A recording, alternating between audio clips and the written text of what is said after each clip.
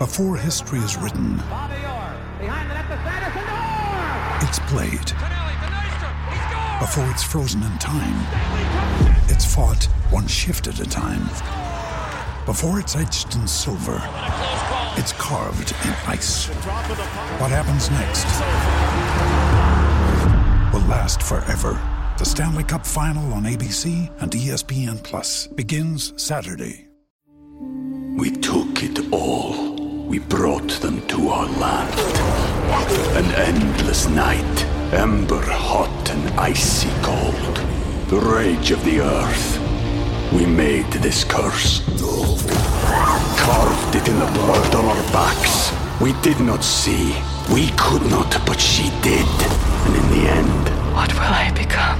Senua's Saga. Hellblade 2. Play it now with Game Pass. Hello, everybody. It is Wednesday in Pittsburgh, Pennsylvania. My name is Adam Bittner, assistant sports editor for multimedia at the Pittsburgh Post-Gazette, back with Seth Engel, our Post-Gazette and Daily Collegian Penn State insider for our weekly Penn State football and more podcast. Seth, not a ton of news to digest this week on a local level, but a lot going on around the country. So we're going to talk about some big transfer portal pickups for Penn State, and then we're going to get into some of those national storylines and how they might impact the Nittany Lions. How are you? I'm doing really well. Yeah, it's we're in the midst of the offseason now. Penn State finally making some moves in the portal. Obviously some big national news there with Nick Saban retiring, Kalen DeBoer now in. So looking forward to breaking that all down with you.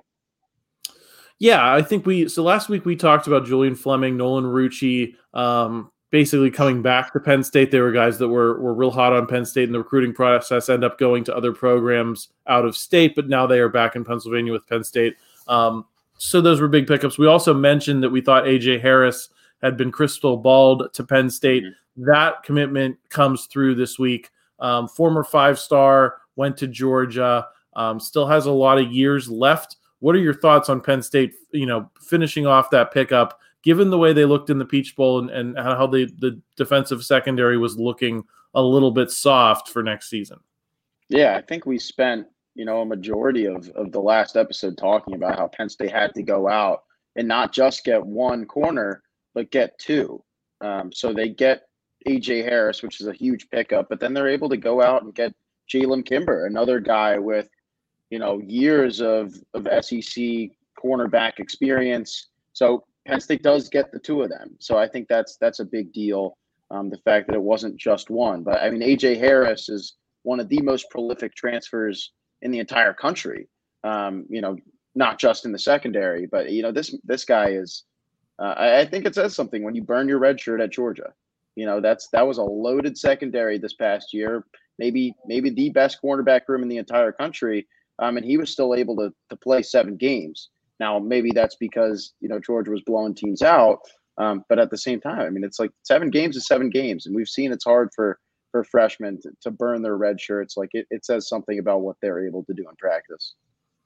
So how do you look at this secondary group now? They've got some decent internal options, but obviously they looked a little bit soft in the Peach Bowl. You add A.J. Harris with some youth and upside to the mix, and then you mentioned Jalen Kimber. He brings experience. Do you think that was the total package that they needed to kind of go into next season with expectations that maybe you're not going to be as good as when you have Kalen King and Johnny Dixon right off the bat, but that you have upside and some potential to grow into being a pretty solid secondary once again with Tom Allen in his first year as defensive coordinator? Yeah, I think it's huge. And I think that, Cam Miller still has potential to be a good cornerback. He did struggle in the Peach Bowl, as did the two freshmen, Zion Tracy and Elliott Washington. But I think, with another year to maybe play more, but then also, kind of still learn the ropes with some other, guys ahead of them for another season. I think that could be, useful. I think that could be good for all three of those guys. And I do think playing time is still going to increase. I just think this is, a win-win for all the whole secondary. How do you think that group ends up shaking out? I guess maybe 1 through 3, and who wins out in those competitions? Obviously, you still have to get them on campus. We've learned from the Dante Cephas experiment that sometimes these transfer portal additions are not sure things, and that things can go sideways as well. But just as we sit here today, Seth, if you had to pick a 1, 2, 3 from the group that they have and the group that they've picked up, how would you stack them up? Well, I do think AJ Harris is going to compete for a starting spot. I don't know, maybe Kimber also earns that starting role as well, just based on the fact that this is a guy who's, he's played like 5 years already. This is a guy, I know James Franklin doesn't like to make promises, but this was a guy who, already had a pretty solid role at Florida, had a couple years at Georgia as well. Like, he's played college football. So I do think that he probably, if he doesn't earn a starting spot, he earns starting minutes. And I do think Cam Miller is right there with the rest of the three, despite the fact that he struggled. Like, he knows the program. He's been there. He's worked his butt off over the past couple of years. And he was that number one corner in the Peach Bowl. And then I would kind of have the freshman trail a little behind that group of three. But, right now, I don't know. It's hard to say. It is hard to say, but I think any of the three of them could earn a starting role. And if one of them maybe moves to nickel, maybe all three do. Yeah, I think it'll be interesting to see how that plays out. I don't think you bring some of those guys in from the portal unless you intend to give them every chance to start, right? And you do have that youth and inexperience, so you give yourself a chance to build some depth if you let some of those other guys play. But curious to see how those competitions play out. I wouldn't be surprised if there were surprises right between now and then, because there were certainly surprises in terms of what they brought in last season. You got to get them in the system and then figure things out. So I think spring ball is going to be very interesting in that regard. The other portal addition possibly noteworthy, Logan Cunningham. I think he was going to Marietta D3, but he played with Quentin Martin, one of the big names they pulled in this year's recruiting class at Bell Vernon here in Western PA. He joins. He's a receiver. Maybe not the receiver I think people may have been wanting to see the Penn State pick up in the transfer portal. I think they were probably shooting a little higher than a D3 type of guy, but he's got some ties to the program nonetheless. Do you see him as having a chance to be more than kind of a depth option in this offense? Yeah, no, not much there. There's obviously a chance, once he comes in and gets some work in. I think it is good, to kind of have those ties with Martin and, the Pennsylvania area. But I don't see him making too much of an impact. Same goes for Jordan Meyer, who is, the other transfer addition from Wisconsin. It's him and Rucci kind of coming over. I think Meyer's also another in-state guy. These are guys who are going to have to work. It's hard to transfer over to any program. It's another to transfer over when you weren't too highly touted. It's not like these guys were necessarily, recruited, too heavily out of high school. You really have to get to know the coaching staff and get to know kind of the guys around you and make an early impact. And I do think that enrolling now rather than enrolling in, let's say, June, like Dante Cephas did, I do think that, gives you a bit of a head start. And I think that's important. Seth, the other big personnel move this week was at special teams coordinator. Stacey Collins out, goes to Boise State. Justin Lustig comes in from Vanderbilt. Does that move the needle for you at all in terms of Penn State's moving forward on that side of the ball? Yeah, I think this is a bit of an upgrade. Props to Stacey Collins for what he did at Penn State over the past couple of years. His ties to the West Coast and also really solidifying that field goal kicking kind of unit this year, where there was the whole debacle with Sanders Ahedic losing his job in week 1 to Alex Felkins. Felkins kind of holding it down the rest of the way. But I do think that Lustig is an upgrade, in terms of recruiting and also personnel. Like, this is a guy who was a Broyles Award nominee for nation's top assistant coach in 2018 with Syracuse, and he's done a solid job with Vanderbilt. Having coached at Syracuse and Vandy, he has ties to the East Coast, but he also has ties to the South, which is something that I think Penn State, really wants to kind of, solidify when it comes to recruiting. So I think it was a good hire. Nationally, Seth, obviously the big story is Nick Saban retires from Alabama. Kalen DeBoer comes in from Washington. That's kind of an impact on Penn State because Kalen DeBoer is going to be on Penn State's schedule next season. Now he's not. Jed Fish is in for that Washington program. What's your big picture now of how that program fits into the Big Ten and how a team like Penn State matches up against them coming off a national title game appearance? We took it all. We brought them to our land. An endless night, ember hot and icy cold. The rage of the earth. We made this curse. Carved it in the blood on our backs. We did not see. We could not, but she did. And in the end... What will I become? Senua's Saga. Hellblade 2. Play it now with Game Pass. Yeah, I do think Alabama has just become such a powerhouse where they're always going to be competitive. And I think Kalen DeBoer is, one of the best coaches in the entire country. I think it was a good hire, but he wouldn't have been my first choice. Honestly, like this is, I thought that the pool was small and Kalen was obviously on it, but to not be able to kind of bring in a Steve Sarkisian or Dan Lanning, who has coached in the SEC and been successful in the SEC, it's a bit questionable. Like this is new. This is going to be very new. It's going to be a new look Crimson Tide, and we'll see what the fallout continues to look like in terms of, coaches coming and going and transfers. But it definitely shakes things up on the national stage.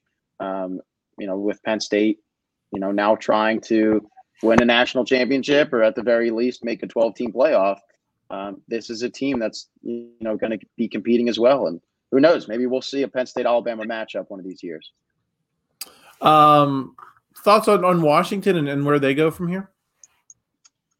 Yeah, Washington. I mean, getting Jed Fish, probably the next. It's interesting when you kind of see the carousel come to life, right? When one coach goes to the next, and then one guy moves up. Fish did a great job at Arizona. Which is a team that, had struggled in past years and really made that, a pretty dominant program this past season, which is it's hard to do down there. I think that it's a good fit. DeBoer was able to make it work coming over from Fresno State. So if he was able to do that, I think Fish, probably has more background having done it, at a bigger school in Arizona. But to lose, not just DeBoer, but also Ryan Grubb, your offensive mind, and then your generational quarterback and Michael Penix, it's not easy. But I do think that Jed Fish was a good hire, and I'm interested to see what they're able to do. I think an interesting angle to this is that there's been a couple Tom Allen connections, right, to what's going on at Alabama. You obviously have Kalen DeBoer was, ran Tom Allen's offense for a year. Kane Womack appears to be the choice as defensive coordinator. Does that matter if you're Penn State? Does that kind of show how well regarded a guy like Tom Allen is and why he was a nice get for Penn State at defensive coordinator?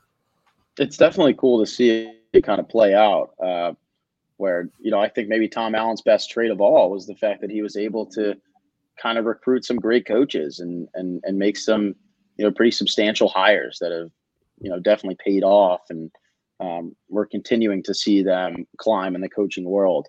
I don't think anyone really knew who Kalen DeBoer was when it came to 2019 or 2020. And right after those, pretty successful years, DeBoer finds some success at Washington. And Fresno State. He really hasn't lost as a head coach. And then Kane Womack as well, which is, he's a guy that I think a lot of people look at and they say, well, can Tom Allen even coach defense, without Womack? Because this was a guy who came in after Tom Allen had been coaching, defense primarily while also serving as head coach. And he stepped back a little to let Kane handle the business. And when Kane left, Tom Allen took back over and, Indiana's defense started to show some struggles. So, great defensive mind, but I really do think the question there is, can Tom Allen go back to successfully coaching, with an eye on the defense? Seth, want to get into a couple other big storylines. Number one, I think, is how many guys Michigan has lost to the NFL draft. J.J. McCarthy, Blake Corum, Roman Wilson, just to name a few. Do you see that as a possible leading indicator of Jim Harbaugh's intentions? I know we saw he interviewed with, I think, at least the Chargers. I haven't seen anything else yet, but do you look at the way those guys are kind of saying we're moving on rather than come back to try to go back to back as a possible leading indicator that Michigan is going to be, going through a period of rebuilding here? Yeah, I think definitely. I mean, next year is going to be interesting for a number of reasons, but Michigan, which has been far and away, most dominant team in the Big Ten for the last 3 seasons, is going to look very, very different. Not having Jim Harbaugh, I know they didn't have him for 8 games this year, but to not have him as their head coach at all is significant if it happens. And obviously J.J. McCarthy also declaring for the draft. Blake Corum's gone. Roman Wilson's gone. Like, that was their offensive core. I think Donovan Edwards is the only one who's really announced that he's returning. But I do think it's pretty obvious that if Harbaugh goes, it's probably going to be Sharon Moore as the next head coach. And, that was a guy who, coached against Penn State this year when Harbaugh was suspended. And he's shown that he's able to do some things, whether it's on offense or whether it's in recruiting. I think that, he's probably the guy to hold down that fort, but Michigan is Michigan. It's hard to see them not really having success, especially after, riding the coattails of a national championship. But, changes come and changes go in college football. So we'll have to see what happens with that Wolverine program. Yeah, we'll have to see whether it's a plus or minus that Penn State does not have Michigan on the schedule this year. Right. It could be if they bounce back well, you might be, as Penn State, you might say that's good that Penn State doesn't have to play them, gets to play other Big Ten teams. Or you might say that was an opportunity for a bigger win that maybe Penn State doesn't get because of the conference realignment, where now you're not facing Michigan and Ohio State every single season. It's something we're gonna have to look at this time next year to know for sure whether it was a good thing or a bad thing. But for now, I think it's just interesting to watch from afar. Seth, any reaction to Sean Clifford getting into an NFL playoff game before Kenny Pickett did? Yeah, that was wild. I don't think anyone would have predicted that last time, Penn State and Pitt played. But props to Sean Clifford. Like, that is a good job. Being a backup quarterback in the NFL is great, but to do it with the Green Bay Packers, who are now, one of the more fun teams in the NFL, it's good, and I'm happy for him. I really am. Sean is a good guy. He worked his butt off at Penn State, and there were ups and downs, but he made a football career out of it, even when I don't think a lot of people thought that he was going to. And to see him kind of play in the playoffs there, it was pretty exciting. There have been a number of some other Penn State players in the playoffs this year, but Sean Clifford's a guy I don't think a lot of people were expecting to see play at that level. Especially after watching him over the past couple of years. Yeah, I think it's good for the program that Trace McSorley was able to find. He's made something of a career. He's never started for any long periods of time or anything like that, but he's been able to bounce around the league, cash some checks for several years at this point, and I think you have to have the same hope for Sean Clifford, and I think that matters if you're Penn State, because they don't have that kind of history of guys, at least at the position. Obviously, you have Michael Robinson kind of move around, right? And he made quite a nice career for himself as a fullback. Yeah, but it wasn't as it wasn't as a quarterback. So I think it's important to show recruits that you can come to Penn State and you can get a job in the NFL and kind of have you'll get your chance. And that's more than I think you could have said about Penn State for a lot of the end of that Paterno era between Morelli and Rob Bolden and those guys who got starting reps. I think it's a good sign for Penn State that they're getting guys into the league and have something to point to with recruits. Other programs may have more, but at least Penn State has more than it has, at least in its recent history. Seth, I'll get you out of here on this. basketball team gets smoked inside by Purdue. Just nothing for them. It seems like they're gonna match up decently with teams that can't obliterate them inside. But when you face a Zach Edey in Purdue, they just don't have. It seems like they just are not going to have a lot of hope for the rest of the season. Yeah, that probably goes for most teams in the country. But this was the same problem we saw last year too, where it was Keba Jai who was getting kind of worked in the paint, and then this year, you think that things might improve with Qudus Wahab, who's a pretty defined and experienced center, but it really hasn't. And outside of him, I think there's just kind of a lack of talent in that front court. The guards, as we've seen, are capable. Kanye Clary's been pretty outstanding this year. Ace Baldwin Jr. probably could win Defensive Player of the Year in the Big Ten. I think he's he has like 13 steals over the past 2 games. He had 8 steals in one game against Northwestern. But those centers are just not getting it done. I think having Favor Aire back, after that long injury helps. But you got to think about it like this. This is an inexperienced basketball player as it is. He's only been playing for a few years. He only played in a couple games in Miami last year. For him to miss, 8 weeks and then come back, and now he's just in the bulk of Big Ten play. And one of his first matchups is Zach Edey. Like, that's hard to do. And Meech Lilly, also kind of just trying to figure it out. But if Penn State wants to find success down the road, they got to figure it out in the post. They really got to figure it out, and it just has not been pretty there the past couple weeks.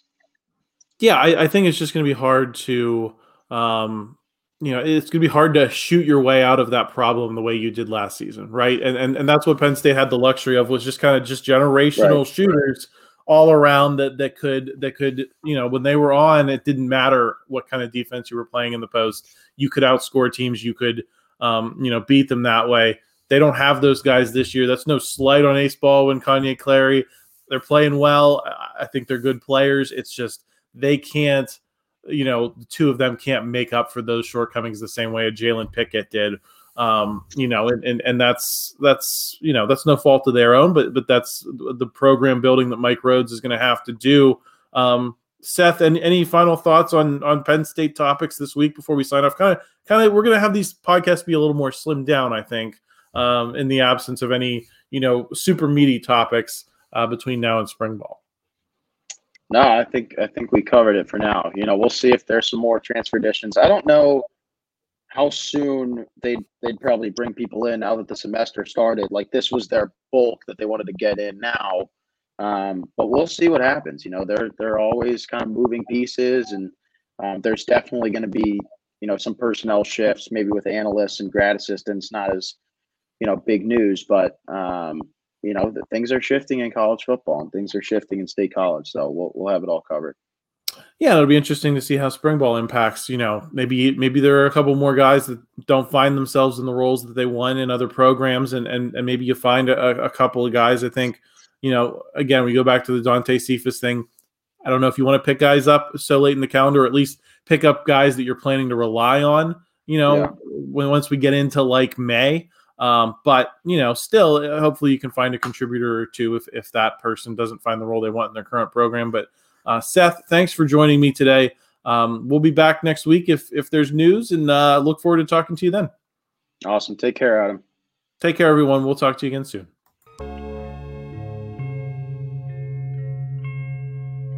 Thank you for checking out this content from Post-Gazette Sports. If you watch this video on YouTube, please like the video and subscribe to our channel. For all of the sports coverage the Post-Gazette has to offer, visit post-gazette.com.